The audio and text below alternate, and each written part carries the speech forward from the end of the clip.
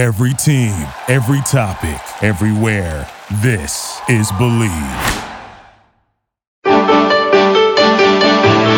50 years of service to the Blackstone Valley. This is 1380 WNRI Woonsocket.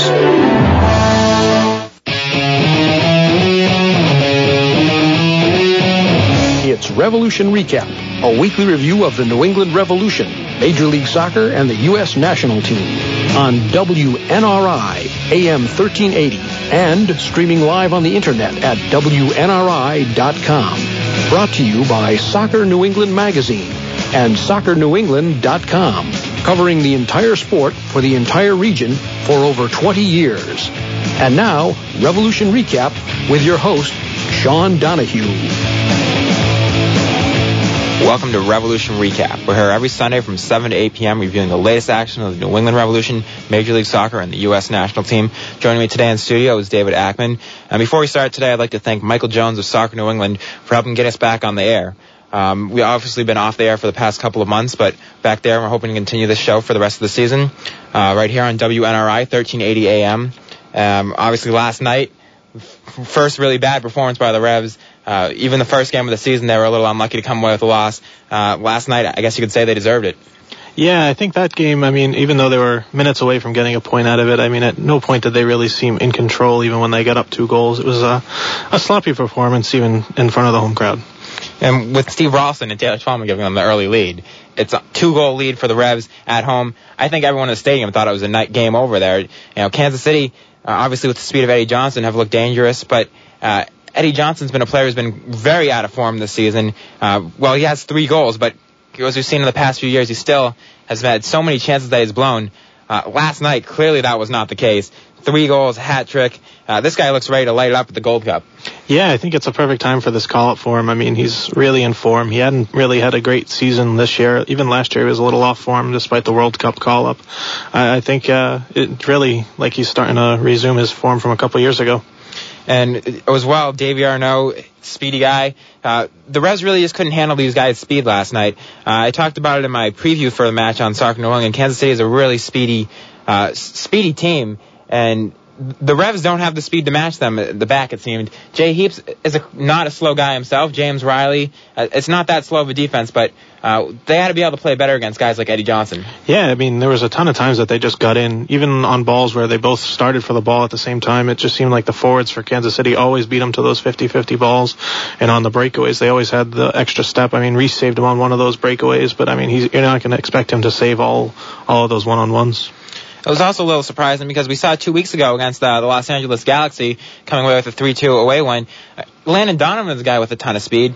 Parkhurst played an excellent game that match. The entire Revs defense played a much different match, and they were even on the road. So Kansas City, which is a team that has actually been struggling lately, losing several players to injury. First off, Nick Garcia, key defensive player there, quite physical. Obviously, as a Revs fan, they don't like him. You've seen what he does to Taylor Twellman. Yep. Very physical guy. That's a big boost for the Revs right there. But Jimmy Conrad, U.S. international defender, also out of the match. Jose Bruciaga Jr., not known as much for his defense as for his great offensive heroics, another player out. So they're starting 3 players in the defense that normally would not be starting. This is a team that the Revs should be tearing up, and they did offensively, but they should have been able to keep better possession against a team that was so thrown together, missing those 3 starters. Yeah, you looked at it, and they had all the room in the world on offense. They had tons of chances in the box. They had wingers like Kano having room on the wings. They just, and they converted. You get 3 goals at home, you expect to win that kind of a game. The problem really was their defenders and their defensive midfielders really having a problem controlling the ball. They had a couple key giveaways that led to some Kansas City goals. And, if you do that against any team struggling, injured, or anything in the MLS, they got forwards that will score those kind of goals. And Steve Nicol, the coach of the Revs, obviously unhappy with the result. I do have his comments from last night's match. He was talked about scoring 3 goals at home. You got to win, but he did give credit to Kansas City, and they did deserve it because they certainly deserved that win with the goals they made. In past games, a couple of the Revs goals that they've allowed, Nicol talked about being off deflections or penalties. Certainly last night they earned all 4 of those goals. Yeah, definitely. They worked for every goal. Johnson really was masterful on a couple of those. Rounded the keeper twice. Had a chance to beat Reese at least that other time too, but Reese made a great play. even Arnaud's goal was taken beautifully off the chest and settled. So, I mean, you can't discredit what they did. And we can play Steve Nichols' comments for you now on last night's match. We started losing the ball in the middle of the park, in the middle of the field. You know, they got dangerous guys. I mean, they're a team that breaks well. You know, Eddie Johnson obviously was a huge difference tonight. We basically, the guys at the back couldn't handle. But we contributed to that by, you know, bad decisions. Really, the root of losing the ball in the first place. After that, you know, you have to say that they, as I said, they broke well, and you have to say that, you know, they deserve credit for the goals. You know, you play away from home and score 4 goals, particularly here. You deserve a lot of credit. And the final third, they were on fire tonight. Scoring 3 goals at home should be, or in any field, should be enough to win the game. The middle of the field just collapsed. Don't you think so? Oh, I don't think it collapsed. I think we made bad decisions, which led to us losing the ball, which then gave them the chance to break on us and do what they did. More than anything, you know, the second half, I think we completely and utterly dominated the second half. Got equaliser. You know, maybe we could say we deserve something from the game. I mean, the effort was huge. I have no problems with the effort. Just bad decisions. Strange game. You always catch it in the you know what's when you don't think it's coming. That's why you have to be on your guard the whole time and concentrate the whole time. But we've had a great run. The players have been fantastic. We've had a bad night, and we'll move on. And that was head coach Steve Nichols of the Revolution with his comments on last night. As you could hear, obviously disappointed with the result, but didn't think the effort was lacking. Just some poor decisions there. I would agree with him there. The team certainly wanted to win that game. They certainly put everything forth. I don't think they held back. Just a little something missing there. Yeah, I mean, you look at Heaps on that free kick, diving, giving up his whole body to block it. I mean, you had Riley on that last goal, charging back, trying to keep that ball from getting across the end line. I mean, the effort was definitely there. You had Wells coming in, were making those crazy runs down the wing. I mean, so the effort wasn't lacking. It just wasn't their night. And talked about Heaps making that goal line, I mean, not the goal line save, but the free kick save right at the top of the box, diving out there. He also had a chance to, you know, score the goal after the Wizards had taken the 4-3 lead late at the end there off a Ralston free kick that banged off the post, and he sent it over the net with an open net. Obviously, he went full out for that one too. Certainly, the effort was there, just a little unlucky. Yeah, I mean, you get in that kind of a position, and you'd like to see that go in, but you can't blame the players. I mean, they didn't give up. I mean, that last couple minutes scramble, Ralston's great free kick, got a little unlucky, have it ding off the post, you get a rebound attempt. I mean, you can't really argue with that kind of an effort. And something we haven't mentioned yet has been the change from the pitch there. The first 2 matches on the artificial surface, the Revs played extremely well. Connor Smith had 2 excellent games. They put out the real turf now on top of the pitch, on top of the artificial turf, because of the Gold Cup coming up. What did you think of the turf? We heard Ireland's coach. I was there to listen to Ireland's coach, actually assistant coach, Kevin McDonald, after the match. He was not happy with the playing surface. He said it was very dry and did not help them with their style of play. I think the same thing could hold true for the Revs. No, definitely. I mean, I was sitting pretty close to the field, and you could see even like dust kicking up. And I mean, the field was definitely very brown, and there wasn't really much bounce to the ball. It was really a tough surface to play on, it looked like. And Connor Smith is a player that, as I mentioned, has been played well at home, but he's been pretty inconsistent. We've seen some road performances where, you know, he's been trying to beat the man, he hasn't been able to do it, or he kind of plays too slowly for a fast guy. He waits too long to make a decision as the opportunity passes him up. What did you think of his performance last night? Yeah, I mean, it wasn't one of his best games. I mean, he tried to get to the corner flags, and get the crosses in. They weren't all that great. I mean, he had that one free kick that he completely mishit. So, I mean, it wasn't one of his better games. But, I mean, when he's on his game, it's great. When he's off, it's not so great.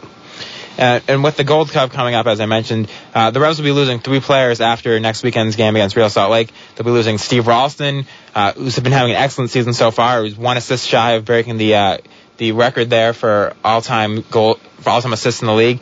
Actually scored his 2nd goal of the season last night. The first goal, excellent effort by him there. First shot was saved, went back at the rebound and put it in. He'll be a key player to lose. They'll be losing Taylor Twellman, as we mentioned earlier in the show, the league's leading scorer with 7 goals. He also scored a great goal last night. Took a deflection, but excellent effort there for him to get open and beat the 2 men and cut inside and get that shot off in the first place. And they'll be missing Michael Parkhurst, who's been a rock and steady in the Revs defense. Last night, maybe you could fault him a little bit for some of those goals, but other than that, he's had an excellent season, and certainly no more fault than any of the other Revs defenders last night. The Revs are going to have a lot of holes to fill. Yeah, I mean, and if they end up losing Avery John to Trinidad and Tobago, I'm not sure if that's going to happen or not, but I mean, then that'll really make them have to make some big changes in their defense. I think with Ralston, you sort of got shown last night with Wells Thompson in reserve that he might be able to fill in a little. You saw Cristman come in the first couple of games, so he might be able to smell Twellman, but I mean, it really makes their depth really hurt. I mean, you bring those guys in late in the game, and yeah, you have a game-changing performance. Now you're going to have to go to your second line of reserves, and that really could make the later parts of the games a little tougher. Certainly, as you said, Wells Thompson showed well last night. Cristman showed well off the bench, and he's been showing well as a starter. But now these guys are going to have to step up more. We saw James Riley at the start of the season. He did an excellent job stepping up, filling in Michael Parkhurst's place in the middle of the lineup when he was out with the shoulder injury with Avery John starting. And it actually sounds like Avery John might not be going up to the Trinidad and Tobago national team because I believe there's a dispute between the players playing in the World Cup over contract negotiations, which could work out well for the Revs. Unfortunate for Avery John, right, but certainly very helpful there. But the question is, now you got a guy like Wells Thompson fulfilling the role of Steve Ralston, who's been the main setup man so far. He's going to need to step up his game, and so is Connor Smith on the left. If the Revs are continue to be successful. Definitely. Even a guy like Dorman, who's been off and on this season, really has to take control of that midfield. Because, I mean, Wells, he might show great in flashes, but he's a rookie. He's going to have his patches of inconsistency. So it's going to be something where they're going to have to all step up as a team collectively. It can't just be one guy trying to replace all of Twellman's effort or one guy stepping in and, taking the place of Ralston. It's going to have to be a team effort to replace all those key players. And going back to the field a little bit and talking about Connor Smith, he's been a guy that has performed extremely well on artificial surface.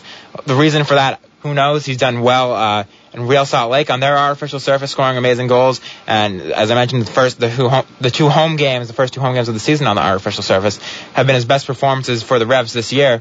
Connor Smith was not happy with the playing surface. He did not. He thought it actually helped Kansas City and kind of hurt the Revs style of play. And we have Connor Smith's comments, and we can play those now. Didn't play well. I think the field factored in because it made the ball sit up for them to play balls in behind us, and didn't really suit us because it was very slow. So we need to move the ball fast, and I don't think we were able to do it on the field today. But do you think they take advantage of the fact of the 3-5-2? They play a lot on taking the initiative sometimes and cutting the balls in the right moment, especially in your position as on the sides. You look different in other games when you take it easy. How you feel that? I mean, well, it's a give or take. That formation is it's difficult to play, but it didn't help us because we got more bodies in the middle, so we should be winning the battle in the middle of the field and then get it wide. But I wouldn't say it helped them. I think the field definitely played to their advantage today, but that's no excuse. We still should have beat them. We scored 3 goals at home. So what's up with the Mohawk? I don't know, just something I try. Nothing. Just wanted to try something new. Had the same haircut for a long time. Just try something new. You're going to be losing 3 players to the Gold Cup. Do you think you have the guys to step up and take those positions? Yeah, we definitely have the guys to step up. I mean, we got a deep team. So, I mean, wish them all the best. We'll cope without them and just look forward to getting them back. Again, that was Bermudian Connor Smith and his thoughts on the playing surface and also on losing the players to the Gold Cup. Obviously, last night was not his best performance, but he has been a player that has shown some great spark in the Revs offense. Last year, mostly as a player off the bench coming on to score some late goals or bringing the assists. So the more will be asked out of him when these players are gone. Yeah, definitely. And I think he really has the pace to really make some effort on that left wing. And if he can get in there, get some balls into Cristman and eventually Noonan too, I mean, I think that's going to be what he's going to have to do. And he's shown the willingness to kick and run. So if he can keep that up, he should be all right. And the Revs' form against Kansas City, the loss couldn't have been completely unexpected if you've seen the Revs' performances over the past 16 or so games under Steve Nicol. With Steve Nicol as coach, I believe they played 16 or 17 games against Kansas City. They've only won 2. And this is a Revs team that has actually been the best record, I believe, since 2003, the team with the best record overall in the league. Surprising that they have such a poor record against Kansas City, who really have not been that great of a team and never that much of a threat, as far as playoff spots. Yeah, and I mean, they've had a lot of turnover, too, over those years. So, I mean, I'm not sure if it's just a team-wide philosophy where they can all sort of handle it, or if a lot of that was Nick Garcia. I'm not exactly sure what the problem is, but you can see that they always sort of struggle against them. certainly that would be something that we're looking to change. And I talked to James Riley last night. He actually was not that familiar with the Revs record, but he did shed some thoughts on why the team has done so poorly against Kansas City. What is it with the Kansas City club that you can't get over the hump and beat them? Yeah, I'm not sure, actually. I didn't know that the history of the rivalry. I didn't know we were not able to beat them. So, I mean, it's just the fact that they get up for us every game. They play. Unfortunately, we gave a 2-0 lead and can't do that at this level. They finish their chances well. And we'll go back to the drawing board, take it on the chin, and it's pretty much all you can do, really. Good thing it's early in the season. We're working our shape, working our movement as a team cohesively, and take it from there. I mean, we score 3 goals at home, we should be able to go away with the win, so definitely it's unfortunate. So. Do you expect to be moving back to the middle when Parker goes away with the Gold Cup? Yeah, I'm ready for anything. Obviously, if I have to, I'll do it. But yeah, it's not really thinking about that now, but we'll see what happens. And that was Revolution defender James Riley and his thoughts on the Revs' poor losing streak against Kansas City, as well as the possibility of moving back to the middle, but she did play earlier in the season. Speaking again about the Gold Cup, we mentioned Adam Cristman earlier. Twellman has had 7 goals for this team, a huge chunk of the Revs' goals, 18 goals, 7 of them have been Twellman. Obviously, Twellman's a hard guy to replace. Cristman has had a goal for the Revs, but he's done a great job up top. Hasn't had that many goals, and that's going to be something he's going to have to step up and be called upon more with Twellman out. Yeah, it seems like he's been more of a distributor. He's got 3 assists. He does a lot of the things Twellman does well, though. He holds the ball up well. He's good in the air. So I think he should be someone that could actually replace some of the things Twellman does. And he'll actually be joining us after a break here in a couple seconds. But speaking of Cristman, he'll be up top with Pat Noonan, who's come back from injury. Last night, what did you think of Noonan's performance? I thought he was a bit slow, but he did show some signs. We saw this Patton had cut back there in the game, something that we hadn't really seen this season. He did show some signs of coming back, and do you think he'll be ready to step up when Twellman's out? I don't know if he'll be ready to give, a full 90 minutes yet, but it seems like he's gotten a lot of his little shifty moves back, and I think he'll be all right, especially as a setup man for a while. And we're going to take a quick break here, and then we'll be back with Adam Cristman and his thoughts on some of the things we already discussed.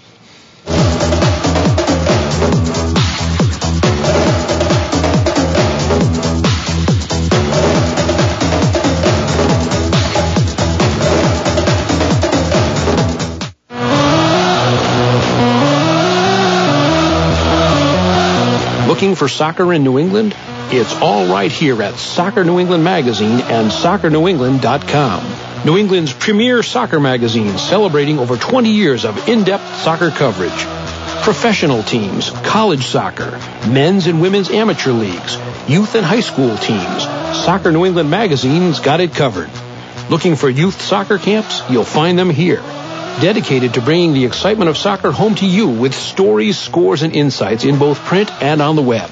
Soccer New England Magazine and soccernewengland.com. Covering the entire sport for the entire region for over 20 years.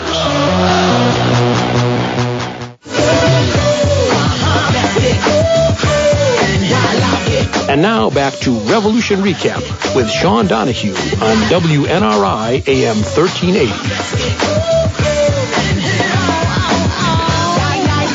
Welcome back to Revolution Recap. Again, I'm joined in studio today by Dave Akman.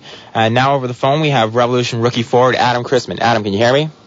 I can. How are you doing? Good. How are you? I'm doing great, thanks. Thanks a lot for joining us today. Hey, thank you.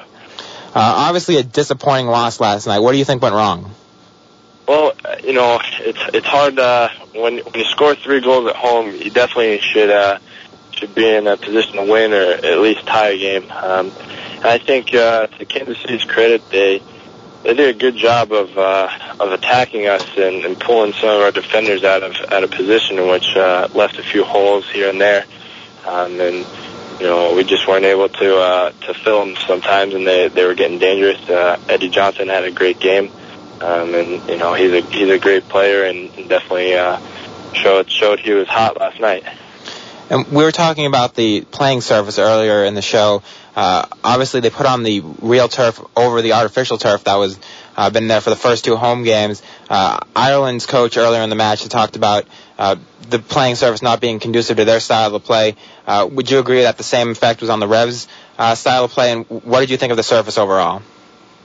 Well, in terms of our style of play, I think, guys like Connor Smith and certainly myself, and trying to get balls over the top, it's a lot better to have a faster service. And I think the real grass that they put down, the turf, is pretty slow. It's thick and it's pretty heavy. So I think in some ways it kind of worked against us. It wasn't really as conducive for our game. The turf in general, I prefer to play, and I think most guys would definitely prefer to play on real grass any chance that they can get. It's definitely a little different, though, when you're used to playing on a surface where the ball's bouncing a little bit more and it's a little bit quicker. When you switch to something that's completely the opposite, the ball doesn't hardly bounces at all because it's really thick, and on top of that, it's just slow. You really have to hit the ball in order to make your passes. Now, were you able to practice on the surface at all before the game? I heard from somebody, I believe, that the team actually didn't get the chance to practice on the surface. Yeah, we didn't get a chance to actually play on it. We some of the guys went out and walked on it and tried their cleats out. But I guess most of the guys, we train on grass throughout the week, so I think they hope that it's a similar surface and we can get by. But unfortunately, the surface wasn't time, and I'm sure they didn't want us on there trampling it down before all the Gold Cup games. And do you think the team will be able to adjust to the surface? Obviously, I believe there's 2 more games that will be played on than this new turf. Yeah, I think we'll adjust better. Also, I think the turf will probably firm up a little bit. Like that's what some of the grounds people we talked to had said, that with some more water and a couple hot days, it would tighten up a little bit, which we're hoping for. But nonetheless, the surface or not, we have to come out and play our game and be able to perform as normal. And speaking of the turf being put down for the Gold Cup, with the news of the Gold Cup is the news that Taylor Twellman's going to be gone, Steve Ralston's going to be gone, and Michael Parkhurst is going to be gone for the duration of the U.S. stay in the Gold Cup. With Twellman out, obviously he's a big scorer for this team. What does that mean in terms of you and what your role is to the team? Does that change any with Twellman out of the lineup? Well, I guess my role will hopefully be starting up top with Noonan, and it's a great opportunity for both Noonan and I to really get going and catch fire for the season. And with Taylor gone, we definitely have a big responsibility to be able to score some goals and be productive in order to get what we need in order to win the next couple of games at home. So it's definitely, I've gotten a few opportunities to start so far this year, and I see this one as just another opportunity that I'm thankful for, that I'm going to do everything I can and work hard to, not only defend well, but getting good at attacking chances and really focus to get a couple goals. Speaking of getting some goals, you got your first goal earlier this season. What was going through your mind after you got that, and did that give you a bunch of confidence for this upcoming run? Yeah, definitely gave me a bunch of confidence. I was really excited. Scoring the first MLS goal, you feel like I finally did. Feel like I belong in the league and that I can still be productive at this level. At the time, it felt like a little bit of relief. I had a couple of chances, not only in the LA game, but in a couple of games previous where I probably could have put him away or had a little bit more fortune with him. So it was a little bit of a relief to finally get one in the back of the net and move on from there. So now, I guess we'll play with a game or two after that. So now wanting to really get back out on the field and try and build off of that with the confidence I gained from it and just keep it going. You've come into a team with obviously 2 proven strikers in MLS, and Pat Noonan and Taylor Twellman. Taylor Twellman, one of the top all-time, actually the top scorer in his time overall in his time in MLS. What have you learned from these 2 guys? Well, Taylor, you see him day in and day out, just his technique with the finishing and everything that he does to position himself and get in front of the goal, and then have the patience to finish it off is great. And Pat's the same way. He's been out of practice here and there with his injuries, but once I've seen him in there, just his composure and his skill on the ball is, both of those guys are great people to get to look up to and to learn something from. And you were taken with the 4th round pick for the Revs. Did you ever expect to see as much time as you've seen so far going into the season? I didn't really know what to expect. The only thing, coming in, I knew that the team had a few forwards, but I would fit in as hopefully into the top few for the forwards, and I was hoping I would get some minutes. And the way it's worked out, I've gotten a fair share of minutes, and I've just been trying to push it as hard as I can. And whether I'm starting or not, I view my job as something where I need to come to work every day and focus and play hard and trying to push Pat and Taylor to be even better. So that's where I stand on the team, and I wasn't really expecting to start as much as I had. So coming in thinking as being a reserve player and then getting the chances to start, it's just how it's worked out. The biggest thing we noticed was all your goals scored in the preseason. Did that really allow you to move up the depth chart, do you think, or were you always sort of slotted in as the third striker? I think, having a good preseason was great, and getting called into the U23 national team was really a big confidence booster. And just having those opportunities in preseason was, they just fell into my lap, and I was able to do the best I could with them. And it certainly helped the position. I'm sure I don't think it hurt scoring a few goals in preseason. But I think it definitely helped, the coaches as well to understand that, they could look at me as someone that they could start and feel confident about it. And can you talk about the preseason a little bit, the choice of location and how easy it was to just integrate with this established team? The locations of our preseason? Yeah. Were, just the preseason phenomenal in general and how that went, and how do you think it was a good choice of location for the Revs, and how it was to integrate with this team that was already been established and kind of the same core guys of players have been together for several years now? Yeah, well, the trips were Bermuda, Cancun, and New Orleans. I missed the Bermuda trip with the call to the U23 national team, but the Cancun trip and the New Orleans trip, it was awesome. Not only did we get a good chance to play and train in nice weather when it's pretty cold and snow on the ground back here.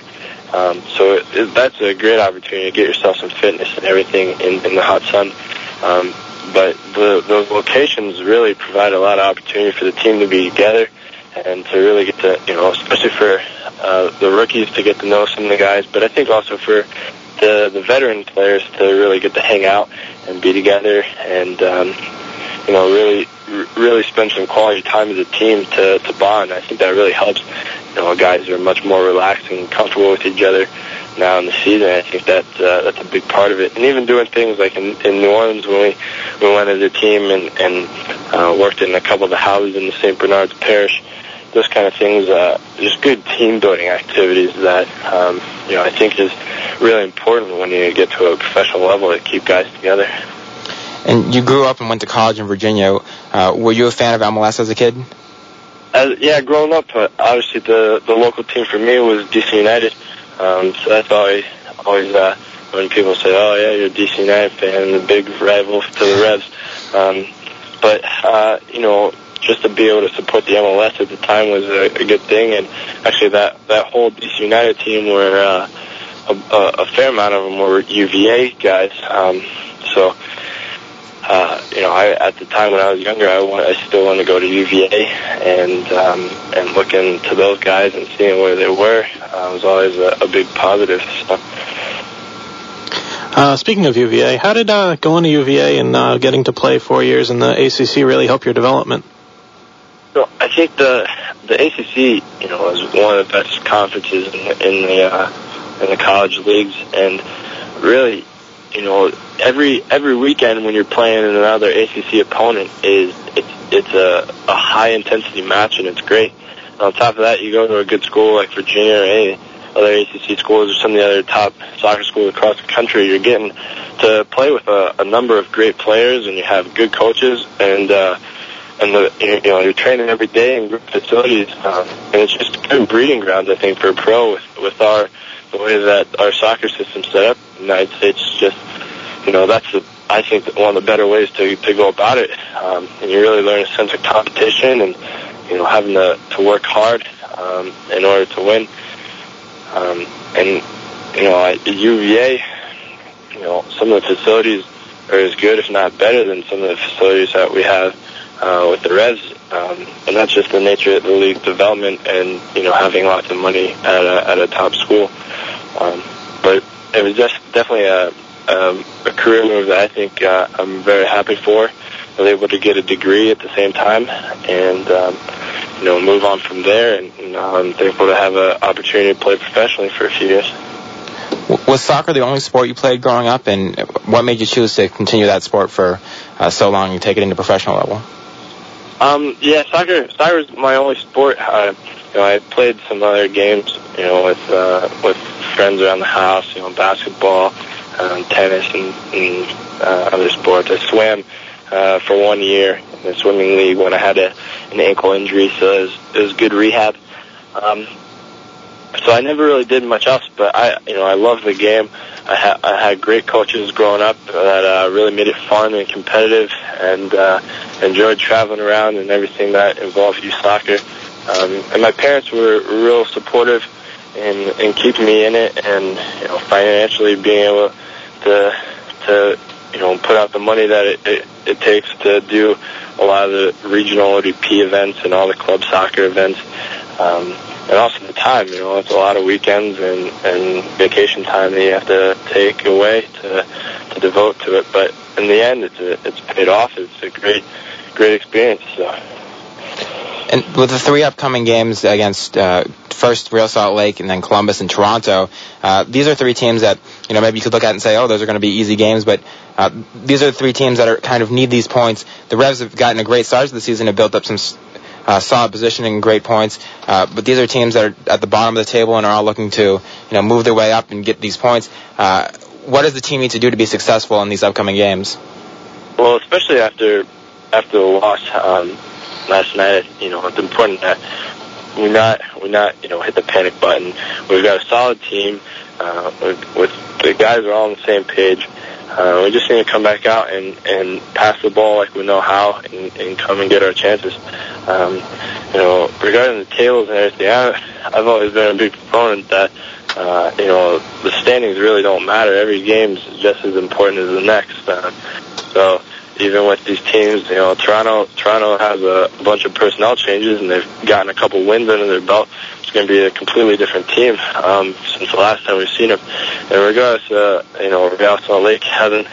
I don't know if they've even gotten a win yet. You're going to still have an opponent who's hungry and has a huge amount of desire with nothing to lose, playing against you. So it's really important that we put this last game behind us. We can't win them all, and we just come out and play how we can for the next couple, and enjoy being able to be home.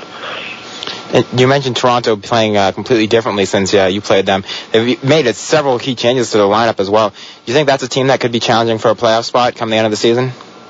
Yeah, certainly. I mean, I think a team like that's new. They're still working out the kinks. They've got a good coach behind them, and I think certainly any team can vie for a playoff spot. I think in our division, it's just a matter of getting the right wins at the right time.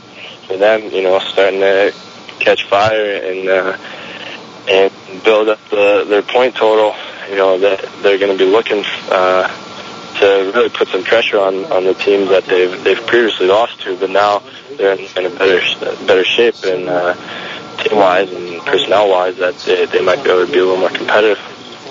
And before we let you go here, what has been the best experience of your soccer career so far? Best experience of my soccer career? There's been so many. It's been a great ride. Being able to be a part of the UVA team, that went to the Final Four and has won 2 ACC championships. That was a great experience playing for national teams and getting to travel all over the world and play soccer has been really neat. And finally actually getting to spend every day playing soccer as my main job. It's a dream. So the whole ride is great, and someday I'm gonna wake up and be like, man, that was a lot of fun. Well, thanks a lot for joining us today. Yeah, thank you guys. Have a good one. And good luck the rest of the season. Thank you. And that was again Revolution rookie forward Adam Cristman. We're gonna go to a quick break here, and then we'll be back with some more Revolution recap.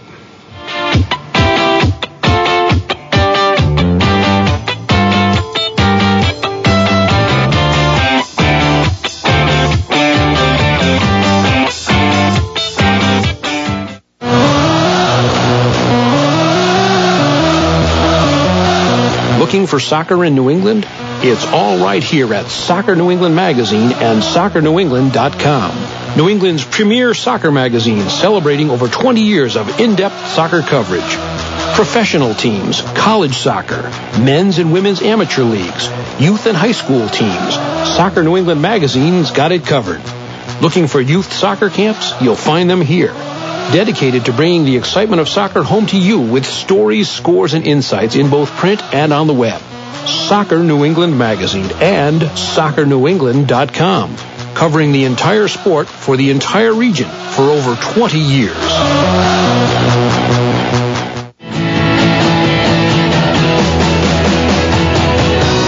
And now back to Revolution Recap with Sean Donahue on WNRI AM 1380. Welcome back to Revolution Recap. Again, we're joined in studio by Dave Akman. We're talking about the Revs game last night with Adam Cristman before the break. Obviously, disappointing loss, but we talked about the upcoming games against, first of all, Real Salt Lake. What do you think the Revs can expect out of Real Salt Lake coming up? I think it's going to be an interesting roster. I mean, they've changed a lot. They got rid of Jeff Cunningham, so I mean, it's a lot of change going on over there. They had another draw, I think today, 0-0. So I mean, they're not playing well enough to win any games, but I mean, you never know. I mean, you look at Kansas City, you'd think, the way we've been playing, you'd win that one. So I mean, you just got to take a look at every game. You're going to be missing a bunch of guys, so it's going to be a tough battle. Well, when you talk about Salt Lake, they traded away Jeff Cunningham to Toronto FC for Aleko Eskandarian in a first-round draft pick. Obviously, Cunningham is the biggest threat to score. Eskandarian's a good forward, but he doesn't bring the same thing Cunningham does. With this first-round draft pick involved, do you think they're building for the future and almost maybe even already writing off this season, having not won a game yet? It sounds like it. And I also read a quote where the director or maybe one of the general managers said that he was looking forward to using that cap space that they had gotten for maybe going after a guy like Shalry Joseph. So it sounds like they're really taking a look for next year and maybe starting to load up a lot for next year, but I don't know why Jeff Cunningham wouldn't be a part of that. Well, that's an interesting thing you brought up there about Shalry Joseph. Certainly he's a player that it's talked about earlier in the season, asking for a trade because he's not happy with his contract situation. But with Shalry Joseph, do you think Salt Lake is the destination team you'd like to go to? Right now, they don't look like a team that's going to win any trophies anytime soon.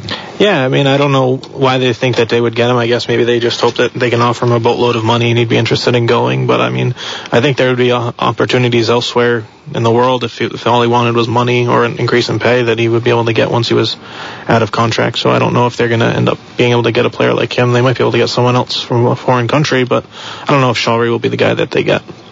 But speaking of Salt Lake, talked about their struggling to get a win. Last year wasn't a good year for them by any stretch. However, they did come away with a 3-1 victory over the Revs at home last year. So clearly they're a team that the Revs have to watch out for and not fall into the same trap they did previous season. Yeah, I mean, any game can be different than another game. I mean, and all it takes is one bad deflection, one bad penalty call. I mean, you can never really just write a team off before the game starts. So, I mean, you got to come in, play the game, your style of play that you want to play, and just hope for the best result. And after that match, they have the Columbus Crew and Toronto FC, the two teams at the bottom of the Eastern Conference. But both teams have shown signs of some life here. Andy Herron getting 2 goals. They actually played each other last weekend to a 2-2 draw. Andy Herron, who was suspended since his elbow to Jay Heaps against the Revs, has come back for his first game and got 2 goals. Certainly that's a promising sign for them because their offense certainly has been a weak spot for them in the past. Yeah, I mean, they always sort of have that sort of struggling going on over there, but I mean, they always play the Revs, difficult. I mean, those Eastern Conference battles are always difficult.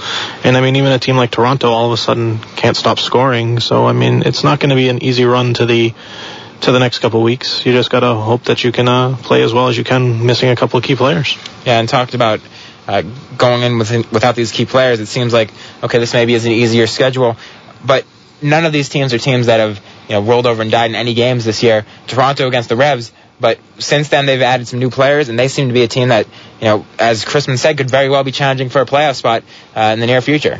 Yeah, I mean, anytime you just assemble a new team from scratch, it's going to take you a couple weeks. I don't care how many preseason friendlies you play. I mean, once you start getting into the meat of the schedule, that's when you're going to start learning how your team goes, and you can make some adjustments, and that seems what they've been doing. And we talked about the Gold Cup and losing these players for the upcoming Gold Cup. What did you think of the roster? There was some, obviously Bradley brought in a lot of young players. Parkhurst got his first call-up. He'd actually been called up by Ireland for the friendly as part of the doubleheader last night. Supposedly Steve Nichol had informed head coach Steve Staunton of Ireland that Parkhurst would be unavailable due to his shoulder injury, even though he has been playing for the Revs for a while. But the question is that their reason, or is it because Parkhurst wants to play for the U.S.? And I think seeing him called up for the Gold Cup and accepting that call-up certainly shows that his intention is to play for the U.S. Yeah, I think that's exactly what it shows, and I think it was probably a good idea by Bradley to make sure that it was evident that he was going to be part of the U.S. plan, so that, in the future that he wouldn't be making the move over to Ireland. I mean, they both got up-and-coming teams, so you want to make sure that you get a player of Michael's pedigree on your team. And looking at the roster, goalkeepers, Tim Howard from Everton FC. Bradley talked about it being the number one. No surprise there. A younger keeper compared to Casey Keller. Casey Keller also got the call-up. He said he wants to be around for the next cycle and be ready to play in the next World Cup. Maybe a bit unrealistic. It's going to be tough, but I mean, goalkeepers are tricky. I mean, they can play till they're a little bit older than most other field players. So, I mean, it's not totally out of the realm of possibility that he'll be available in 2010. But I mean, at least with Tim Howard there, that you've got a young up-and-coming keeper that's been showing his mettle over in England for the past couple of years. And Brad Guzan, the third goalkeeper, called up. Some speculation that it could have been Matt Reese called up. Reese has been having a great season. Last night, letting 4 goals, but they really didn't have a chance on any of them. However, Guzan, it sounds like Bradley's planning to actually leave him to play with Chivas and actually not take him with the team, only be there for call-up should injuries happen to either Tim Howard or Casey Keller. Looking at the defense, not too many surprises with Carlos Bocanegra getting called up, Jonathan Bornstein, Jay Demerit, Frankie Hayduk, Gucci Onyewu, Michael Parkhurst, Frank Simic, and Jonathan Spector. All those players, except for Hayduk, are players that will likely be around right into the next World Cup. And Hayduk has been a player who's been having an excellent season for the Columbus Crew, really a standout. Completely, we talked about Columbus not having that great of a season. Hayduk has been having an excellent season. So some good veteran leadership there from him, as well as Carlos Bocanegra and Gucci Onyewu, and really a good squad there. And a great chance for a guy like Frank Simic, who's been having an excellent job at right back for Sheffield Wednesday. And should be some great opportunities for some of the younger players to see time. Yeah, I mean, as you said, Hayduk brings a wealth of, international experience. He's played well even in the MLS for a long time. So, I mean, having him in there, even if he doesn't play all the games or even if he plays a couple of the games, just having him in the practices will be a great benefit to all the other younger players. And, I mean, you bring in some of these younger guys from Europe and let them get a couple of caps under their belts, and you'll see what happens. And we talked about Parkhurst getting the call-up. He's having to compete with Carlos Bocanegra, Jay Demerit, and Gucci Onyewu for a starting spot, center back, maybe even Jonathan Spector. Do you see him seeing much, if any, time in this Gold Cup? I mean, I don't know if he'll get too many minutes. Maybe if they get a big lead in one of the games, he'll get some later time. But I think just, getting him up into the camp, letting him get acclimated to how the national team camps are run, and just, let him meet some of the other players that he might not have had a chance to meet would be a benefit for a guy like him. And now we have Frank Dell'Apa from the Boston Globe joining us over the phone. We'll return to the roster a little bit later in the show. But first, I'd like to get to Frank. Frank, can you hear me? Yeah, good, Sean. I hear you. Thanks a lot for joining us today. Yeah, sure. Good to be with you. Last night, obviously, a very disappointing result after a great start to the season. What do you think went wrong for the Revs? Yeah, that's a good question. A lot of things went wrong, and kind of all added up. And part of it, I think, was a little bit of complacency, and maybe possibly that they were just playing a team that was used to He's doing well, you know, in spite of not passing the ball well, and they just didn't pass the ball too well. So I think that got him, you know, got him in a little bit of trouble there. So other things, I think, you know, Shalrie Joseph probably wasn't at full speed. You know, I don't think we really noticed it because he's not saying anything about it, but I think that hurts him a little bit too. And you know, Eddie Johnson had a great game too. He's never scored a goal against the Revolution, I don't believe. And so he was sort of due, you know. So. Well, when you see Kansas City's lineup at the start of the match, you know, Nick Garcia out, Jimmy Conrad out, Jose Bruciaga Jr. out, you know, it seems like a perfect opportunity for a guy like, you know, Taylor Twellman and the Revs offense to really take off and get a win here. And they did. They had a lot of opportunities. But, you know, it's surprising to see the Revs, you know, lose this match despite all the players Kansas City were missing. Yeah, no, it is, isn't it? I mean, they had everything in their favor. You're playing at home, and everything. You know, that trip from Kansas City is not easy. They come here with not a full squad, and they get behind. So, you know, I think Kansas City has to get some credit for really hanging in there and playing pretty well. And I think what they tried to do, I think, is expose the gaps between the midfield and the Revolution defense, and also try to play some balls over the top to those guys. And that worked pretty well. So I think tactically, I think they did some things that were effective, and the Revolution is going to have to, I think, adjust to that in the future when they play other teams, because they're going to see what Kansas City did there and study that. And Steve Nichols never really had much success against the Kansas City squad, with only 2 wins in his entire, you know, career coaching the Revolution. Obviously been a lot of change for Kansas City in that time. Is there any one factor that, you know, has kept constant that you could see in Kansas City that maybe made the difference? That's a good question. You know, in one of those games, I was at it in Kansas City, and Pat Noonan scored 3 goals, and you know, that's the only way they won it. They came from behind, and I mean, otherwise you'd only have 1 win, and they really have trouble with that team, and I really can't say why. Some of it's the timing, but why they can't beat them at home, you know, since like 1999, it's a really good question, especially with so many guys out for Kansas City. So yeah, I think Kansas City sort of plays just a tactical game, and it's effective against the Revolution. They're balanced. They're always very balanced, and I think some of that comes back from the Bob Gansler days when he was coaching. He's got a pretty solid team, you know, and I think Curtin Alpha might be taking them to another level here. What do you think of the performances of the Revs rookies so far, and do you think they'll be ready to step up when these Revs are gone for the Gold Cup? Yeah, I think so. I think Adam Cristman looks pretty good.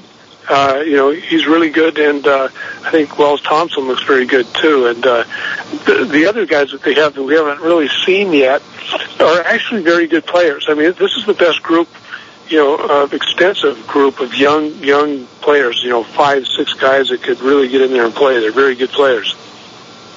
And you know, so I think that they can do it. But the problem is, you know, especially in a 3-5-2, you know, can they get the balance and defend at the same time? You know, and that's not all they're doing. But you know, it's a whole team effort. And you know, when the team's a little bit weakened, you know, I think Wells Thompson's looked really good, and Cristman as well. But the team's pretty much at full strength when those guys are in. Now they're going to have to carry the team a little bit, and we'll see how that goes. And earlier this morning in the Revs Reserves game, Arsenoka is a player who scored 2 goals for the team. Earlier in the season, I believe, against Chicago, he actually got some time off the bench. Is he a guy that you could see, you know, coming in and taking some of the minutes off the bench where when Cristman was back into the starting spot? Yeah, really, that's an interesting question. I'd like to see him out there over a little bit of time, because in the preseason he looked pretty good, and he's obviously got the potential to do it. He's not a big guy, so you know, maybe he gives you a little bit of a different look in there, because you know, the rest of the Revolution strikers are big, pretty much strong guys, you know, who play with you know, power, more of a power game, and Arson, you know, maybe in combination with somebody else might work out. So yeah, I'd like to see him. I don't know how much he is in their plans, but you know, Steve Nichols likes him. I mean, he's had him there for 2 years now, so we'll see. Well, it's going on 2 years now, so we'll see what happens.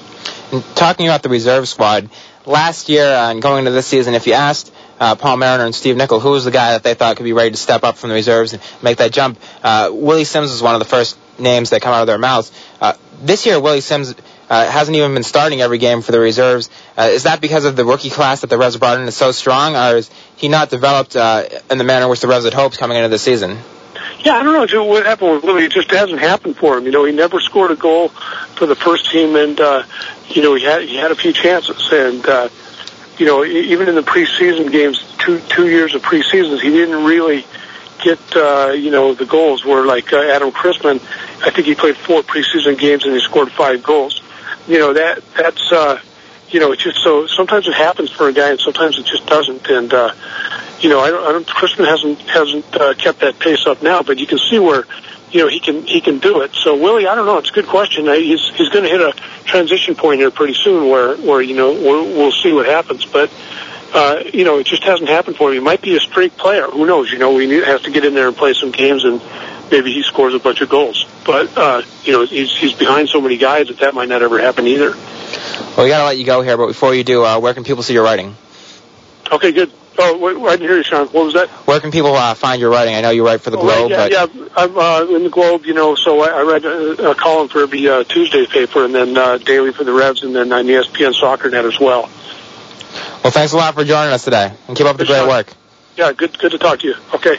Again, that was Frank Dell'Apa of the Boston Globe and ESPN Soccer Net. We got to wrap things up here, but as I did mention, I did want to finish off looking at the U.S. national team roster.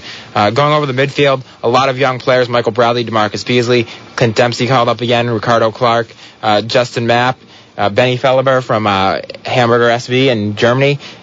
A lot of youth there, but there's also the leadership of Paolo Mastroeni and Steve Ralston stepping up there. All those players, except maybe Ralston, should be around to come to the next World Cup. Yeah, definitely. And I think much like with Hayduk, it looks like Bradley wants one senior member from the MLS to lead the way. So it seems like Ralston, especially with the little lack of depth at right wing, it seems like he might even have a chance to get some minutes in there, if not just provide some veteran leadership. And with the forwards, Brian McBride obviously out of the picture because of retirement and age as well. We got Brian Ching, Landon Donovan, Eddie Johnson, Taylor Twellman. Taylor Twellman, a striker on very good form for the Revs, as we've been talking about. Eddie Johnson certainly showed his form last night. If he keeps that up, should be a great addition there. Brian Ching hasn't had the best of seasons so far. Landon Donovan has had some great games and some other games where he hasn't shown as much, such as against the Revs. Who do you think is going to step up from this forward squad and make a difference for the U.S.? It all depends where they end up playing Landon. If they play him as a midfielder, then it changes the whole complexion. If it ends up being him and maybe someone like a Twellman or him and someone like a Johnson, it's a good combination. You get a little bit of power, a little bit of trickery, or you get a little bit of pace with Donovan's passing ability. So it should be a decent strike force for them, actually. We got to wrap things up now, but as I mentioned, the next game on the Revolution schedule is against Real Salt Lake at home. Same turf again, the Real turf. It should be interesting to see how the Revs respond. Salt Lake, obviously a winless team right now. The Revs coming off the first loss in 7 games. It'll be very interesting to see, what kind of team they are and how they respond to this. So it should be an interesting match. Yeah, definitely. And I think if they can get a couple points out of this, maybe a point, you won't really complain with all the people gone, but you really want to get 3 out of that. And the other 2 matches, they actually have a break off a week after that, and then I believe it's Columbus on the schedule for the Revolution. That match should be another interesting one. They were disappointed to come away with a 2-2 draw earlier in the season. Tempers flared in that match with Andy Hirone in the elbow. That should be another great home match for the fans. Yeah, definitely. It's always fun. Even last night the fans were really into it. So, if you get another little bit of a scuffle, I think you'll see the fans really start getting into the games, which will be good for the fans.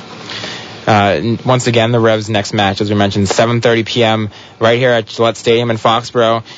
Should be an excellent match, also on TV 38.